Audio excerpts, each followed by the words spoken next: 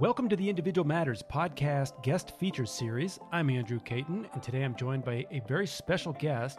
She's a wife, mother, and lifelong dyslexic who's kind enough to join us on the air today to share her experiences with learning about dyslexia, managing it, and living with it. Welcome, Megan. Thank you very much for coming on and talking about this. Yeah. I guess the first question is, how and when did you find out that you have dyslexia? So I remember being really little, and I think I was like in kindergarten or preschool, and sitting on the mat, and the teachers would like go over like how to count numbers like two by twos, and then like when they started to teach us how to read, I remember being in first grade, and they'd send us back with a worksheet, and everybody around me kind of knew what was going on, and I had no clue. Or we'd be singing songs and I couldn't remember the lyrics in order, or like the days of the week. I couldn't remember the days of the week. And I just kind of I knew I was different, that like everybody else seemed to be getting it around me, but I wasn't getting it. And thankfully, my mother, who I suspect is also dyslexic, was a teacher, and she, before she had my sister and I, and she picked up really quickly that something was off. And she went in to talk to the teacher, and the teacher told my mother that she thought I was just not smart, just kind of dumb. And my mom refused to accept that. And she went to the principal and said, it was when I was in first grade, she basically had it out with him and said, you need to test her. I'm going to hold you responsible if you don't test her. So they had me formally tested. And sure enough, I was dyslexic, auditory processing, and ADHD. And thankfully, I was so young then that it didn't really have a chance to really affect my self-esteem as much, because immediately my mom decided she didn't want me to be being pulled out in school. So she searched for a school, and there was one that was about 20 minutes away from us that was for kids with learning disabilities. So she took me out of the public school and she put me into the school where I had 5 kids in my class to start with. And they taught me differently. And I just remember hating phonics and like going through phonics and just being awful. And then I had the teacher, she would come during the summer, and she would teach me during the summer too, until I don't know what exactly happened, but it clicked and I knew how to read. And she taught me in a different way, and it worked. And I went to the school until I was in 5th grade, but I ended up loving to read. And they put me back into the public school, I think in 6th grade. And I was in AP English, and like honors English after that, and didn't even think about the fact that I had a learning disability for years after that, until I got into Spanish. And that was horrific. And so when you first got diagnosed and then you went to the school, you never felt like, I mean, you used the term disability and dyslexia. It's a neurodevelopmental disorder, but you didn't feel like there was something wrong. You just tell me about how that, knowing that helped you. It was really helpful and it was really helpful for my family, because I was being singled out before that as like, there's something wrong with her. Like, why isn't she catching on? And when I went to the other school, all of the kids were somewhat like me. And dyslexia there isn't something wrong with you if you're dyslexic. It's that really there's something wrong with the way they teach you. It's not something wrong that's wrong with the kid. It's something wrong with the way we teach them. Dyslexics are brilliant. You just have to teach them in a way that reaches their mind. And so once I was taught differently, I excelled. You couldn't give me, I remember my mom could not keep enough books in the house. Like we had I read the whole Babysitter Club. I read the whole Sweet Valley High. Like she just could not buy them fast enough for me. But it was like, up until then, like I never ever want to read Cat in the Hat ever again. Like, because they tortured me with all that until I got the proper teaching. And it's like, once you teach a dyslexic how to read, they know. And then for me, I was okay after that. Do you remember, so you were in a school really small class size. You said five, Yes. 5 students So total. my second grade year, there were 5 kids in my class, and I think it moved up to like 12 as I got into the higher grades. But they were always small, and they were very structured in the way they taught, which was super helpful for ADHD. I remember like it was very set, like what was expected of you, and so like my basis of learning, like my core beginning, was very, very solid. And that really helped me to cope as I got into the higher grades. Also, I was put on Adderall, which was, I think, super helpful as well. Okay. So it was structured. Was it an 8-hour day, or was the academic structured and then you had other things that allowed you to It was kind of like a normal like school day. I remember we had to wear uniforms, but it was like the expectations and the way they taught was just, I think, it was different than what I've seen in the schools here. Like I feel like they really built off of like a core idea, and then they would introduce one thing at a time, and it was just like the way they taught was not as overwhelming, I feel like. were in terms of getting your interest level in reading up? Did that just happen naturally after you felt more comfortable with your skills, or was that something that they worked on to support while you were there, like letting you read books that you were interested in, or books that were more maybe at a different level than other students? How did they do that? So I just remember that as I was learning how to read, that my mom would take me to the bookstore, and then we would pick out things that I was interested in. And then as I got like, I loved the Babysitter Club books, so then I just couldn't read them fast enough. And it was like, so she found books that like I loved as a kid, and then I got really, and I remember I read a lot of Agatha Christie, like the mystery books. Were there any books that you recall really disliking? Yes, Dr. Seuss. Dr. Seuss, really? I hate Dr. Seuss. I felt like I was tortured by Dr. Seuss because it was nonsense, like all of his rhyming, and like I needed a story. It just seemed silly and fluffy and annoying to me. So I feel like for me it was really helpful, because I think what happens a lot of times is kids are not caught early enough, and they feel what I felt in first grade, that whoa, I'm different. And there's something wrong with me. Why can't I keep up with everybody? And I think that can really mess with a child's self-esteem. And so I think it's so important. And I would argue that really every child in first grade should be tested just to make sure nothing's being missed, because the ramifications of missing this will profoundly be, I feel, detrimental to a kid. Sure, certainly, and they're learning. But then, like you said, if they're turned off to reading and the self-esteem that comes with that, I mean, you're so fortunate that you had parents who that noticed. Yes, and advocated for me. I think as a parent, it's a scary thing as a parent to see your kid struggling. I think sometimes parents want to brush it under the rug, or they just go to the school and the school's like, oh, they're fine, blah, blah, blah.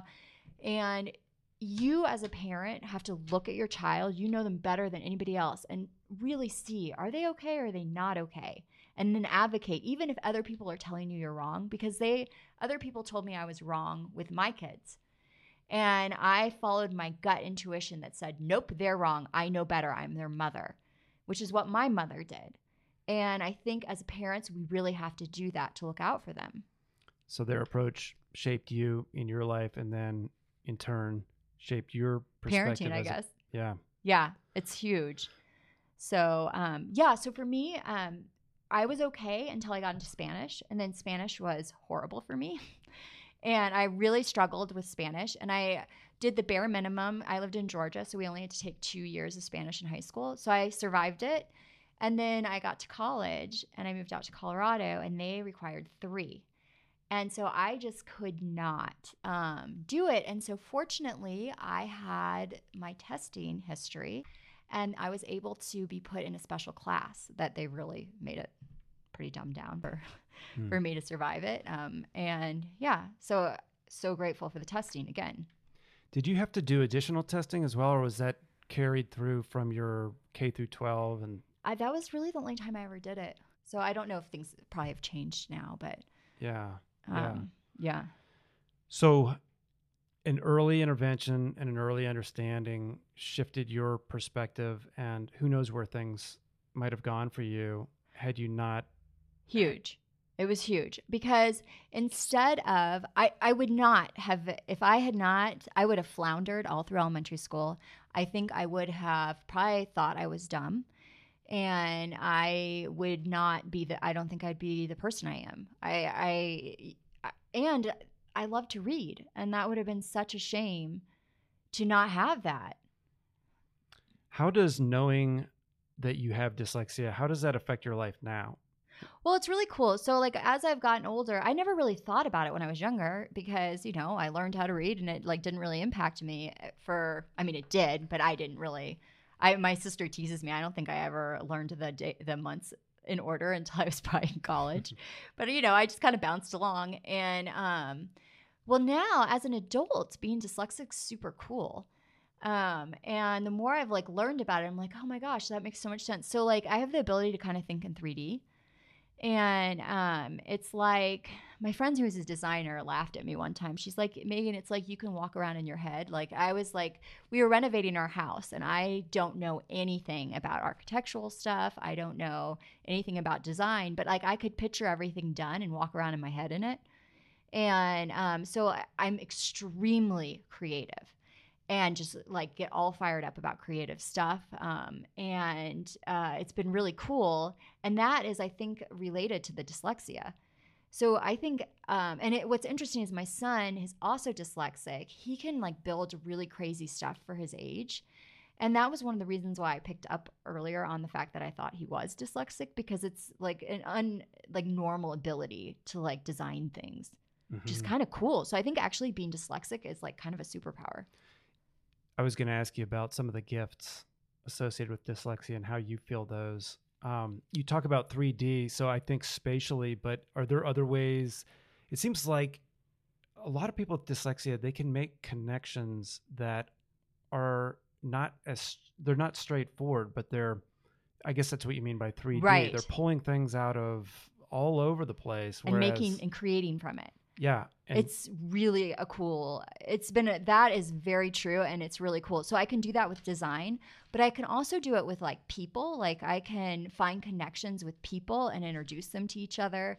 I'm able to help people emotionally because I can make connections very easily. So it helps me in lots of different realms of my life. So as a mother with dyslexia, tell me a little bit about how you or where your concerns grew with your children. If you had suspicions about them having dyslexia, was it what you noticed and you recognized from your own life, from your own childhood, or were you just more aware, as you said, of the importance of testing early and you just wanted to rule it out? So with my children, with my oldest, I picked up really quickly on he's very bright, but he has a really hard time focusing on anything. We kind of call him Tigger because he kind of bounces all over the place. And super sweet kid, but like cannot sit down and focus on anything. And my husband, who doesn't really know much about this world, like I remember we were doing homework with him in first grade and he's like, he just won't pay attention. And was getting so frustrated. And that was kind of like, oh, he's probably ADD. So I got him tested very early, and sure enough, he was. And that was super helpful because after we got his medication correct, he like went from I found out he'd been hiding his papers in his desk because he couldn't get them done fast enough because he couldn't focus on. And as soon as his medication was right, he started being able to get it done, and his whole self-esteem changed too because you could tell he was starting to feel bad about himself. And so it was very interesting, the change, and medicating him made a profound difference for him. And also I have to work closely with the teachers. Okay, I was going to ask you, and I want to get to that. How did you approach this with him? How did you introduce him to the possibility that there may have been some other struggles that were affecting? So I just told him, I was like, you probably, before we got him tested, you probably have ADD like me. It's not a big deal. Like, but if you know, then we can help you with it. And how did he take that? I think because I didn't make it into like a big issue, he was cool with it. Like, I think it's really if you're like, oh my God, this is the worst thing ever, then they're going to like react and think there's something really wrong with him. But it was just like, hey, like saying you have purple hair. Like, it's not like if you normalize whatever, it doesn't matter. Do you know? Okay. You talked about being very open with your son's parent or with their teachers and talking with them about this and advocating? How did that process go? So once I discovered that he had ADD and processing, auditory processing, I went to the school and sat down with the teacher and really like went over his testing and the suggestions that were made for how to help him in the classroom. And really, I've had to stay active in advocating for him. Because sometimes, there's a lot of kids in the classroom and a lot of it gets like brushed aside. And so, for example, we have to make sure in his agenda that the teacher signs off that he's written everything down in it. And then I have to sign off. So it's like it keeps everybody accountable. And so that's been really huge. Yeah. So, and does your son have dyslexia as well? My oldest does not. My youngest does. So then my youngest, I started to notice, they kept telling me he was fine. And he's clearly really smart, but like he was just on the like low tier for reading and it didn't click for me. I was like, there's something going on here. And then I noticed like the alphabet was like really a struggle for him.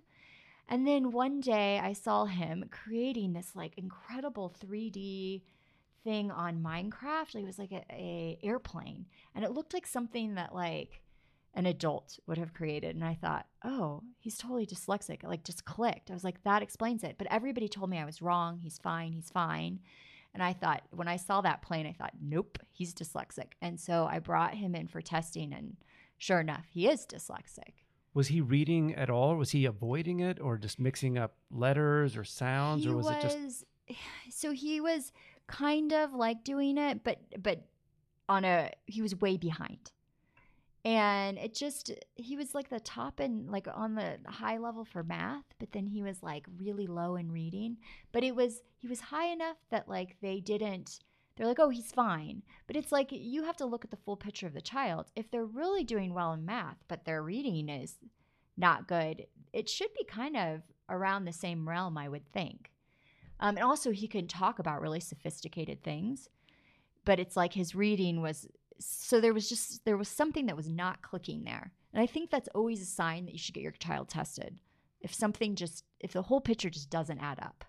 Yeah, it makes sense. Certainly from my point of view, that you would have an assessment done just so that you know sort of where things are and you can monitor that. And right. You just have a lot of questions answered without right. trying to guess about it. The way I look at it is it's like, wouldn't you rather, it's like you could, so if I had gotten him tested and I was told, oh, he's fine, well, then I know, right? But what if I didn't get him tested and then he went on to really struggle? It's like, it was a no-brainer. You're better off just finding out the answer. So maybe you've covered this question I'm about ready to ask, but I just wanted to throw it out there anyway. What would you tell a parent who may share similar concerns, but is fearful of their child having a diagnosis or a label, which is totally understandable, but right. What would you tell them? So for both of my children, it's been profoundly helpful. I've been able to sit down with them and explain, because my youngest, the one who's dyslexic, was really struggling and his self-esteem had tanked. And when I can't even explain to you the relief in his eyes when I explained to him what was going on. And I talked to him about all of the really cool things about being dyslexic, but that when you're small and you're turning to read, that's like the hardest part of it. And he did like a 180. His self-esteem came back because he realized there really wasn't anything wrong with him. He just learns differently. He was able to separate out that issue from him as a person. Right, and because his he was abilities. internalizing it before. And I think that like it's profoundly helpful for children. It makes them feel, because they know something is different about them. And if you bring it into the light, then they're able to process it and really understand how their brain works. And it has transformed my dyslexic son. Now he has all these friends where he was struggling in friendships before, because he understands who he is now. And that's been really helpful. And I think also, like, for example, with me, it was really helpful to know, because then when I couldn't do Spanish, I was able to go back and say, here's my testing, and I had a track record to explain to people. So I could have different, because I shouldn't have, it shouldn't keep me from being able to do things that I want to do. I might never be able to speak 5 languages, but it would have been awful if I couldn't have made it through college because they were keeping me to that. Being able to have the testing is like, it gives you the ability to ask for what you need. Yeah, that makes sense. What I'm hearing too is just it seems like just a lot of honesty and a willingness to be a little bit vulnerable and acknowledging that everybody has gifts and we all have struggles as well. Yeah. And that's better okay. to know those. Right. And I think, I think it's good for kids to understand that, like, what their brain looks like, and also that's okay. Like, they know that I've had similar issues, and I wouldn't even call them issues. That my brain also works in a similar way to theirs, and that's been kind of fun and bonding. And I think people like think, oh, this is a disability, and they think it's this heavy, dark thing, but it's not. It's once you understand it, really, it's just that a child needs different learning tools.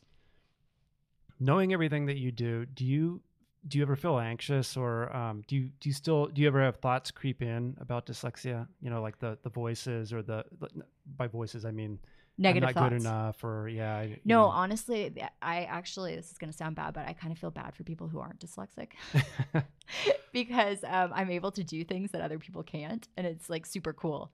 So that's the part I also try to explain to my kids is like, yes, it's hard when you're learning to read. But in the real world, being dyslexic is an advantage. They say it's like something like 40% of self-made millionaires are dyslexic. Like it gives you the upper hand in real life. Yeah, there's actually a really great TED Talk, and I can't remember who gives it. I'm going to share it on our social media as well. I think we have in the past, but I think he's a teacher, and he talks about some of the research around dyslexia. I think it's called The Gift. Is it called The Gift of Dyslexia? I think I've seen that. Yeah, and he talks about how we're entering this period of time, for the last 100 years or whatever, or actually ever since the invention of the printing press. Right. The deck has kind of been stacked against nonverbal learners and dyslexics. Right. And things with the internet and all the technology that we have and just the way things are going, it's shifting the other way, so that this is really their time to shine. Well, and I think one of the big pieces of that is like what we need in the world right now is creative people. The computers are going to be able to do the other stuff. You need the people that are creating, and that's dyslexics. That's a really good point. I think that's huge. Like, and so that's one of the things that I've been talking to about as like with my son, and then a bunch of his friends that we found out that are also dyslexic. When I sit down and explain to them the potential, like that this is hard now, but this is actually a huge gift that they're going to be able to lean into as they get older. I think it gets them kind of fired up and excited about it, which is something I think that's important to do with kids, is to show them the magical pieces of having a different brain. Do you have friends with dyslexia or other family members? Have you talked about this? Yeah, well, so my mom probably is dyslexic. And so as I've gone on this journey and like learned more about it, it's been actually super helpful for her as well, I think, to like learn about it. And she's like, oh gosh, that makes so much sense as she's gotten older, like, and she looks back. And I think I have friends whose kids are dyslexic, and so I've talked to them a lot about it.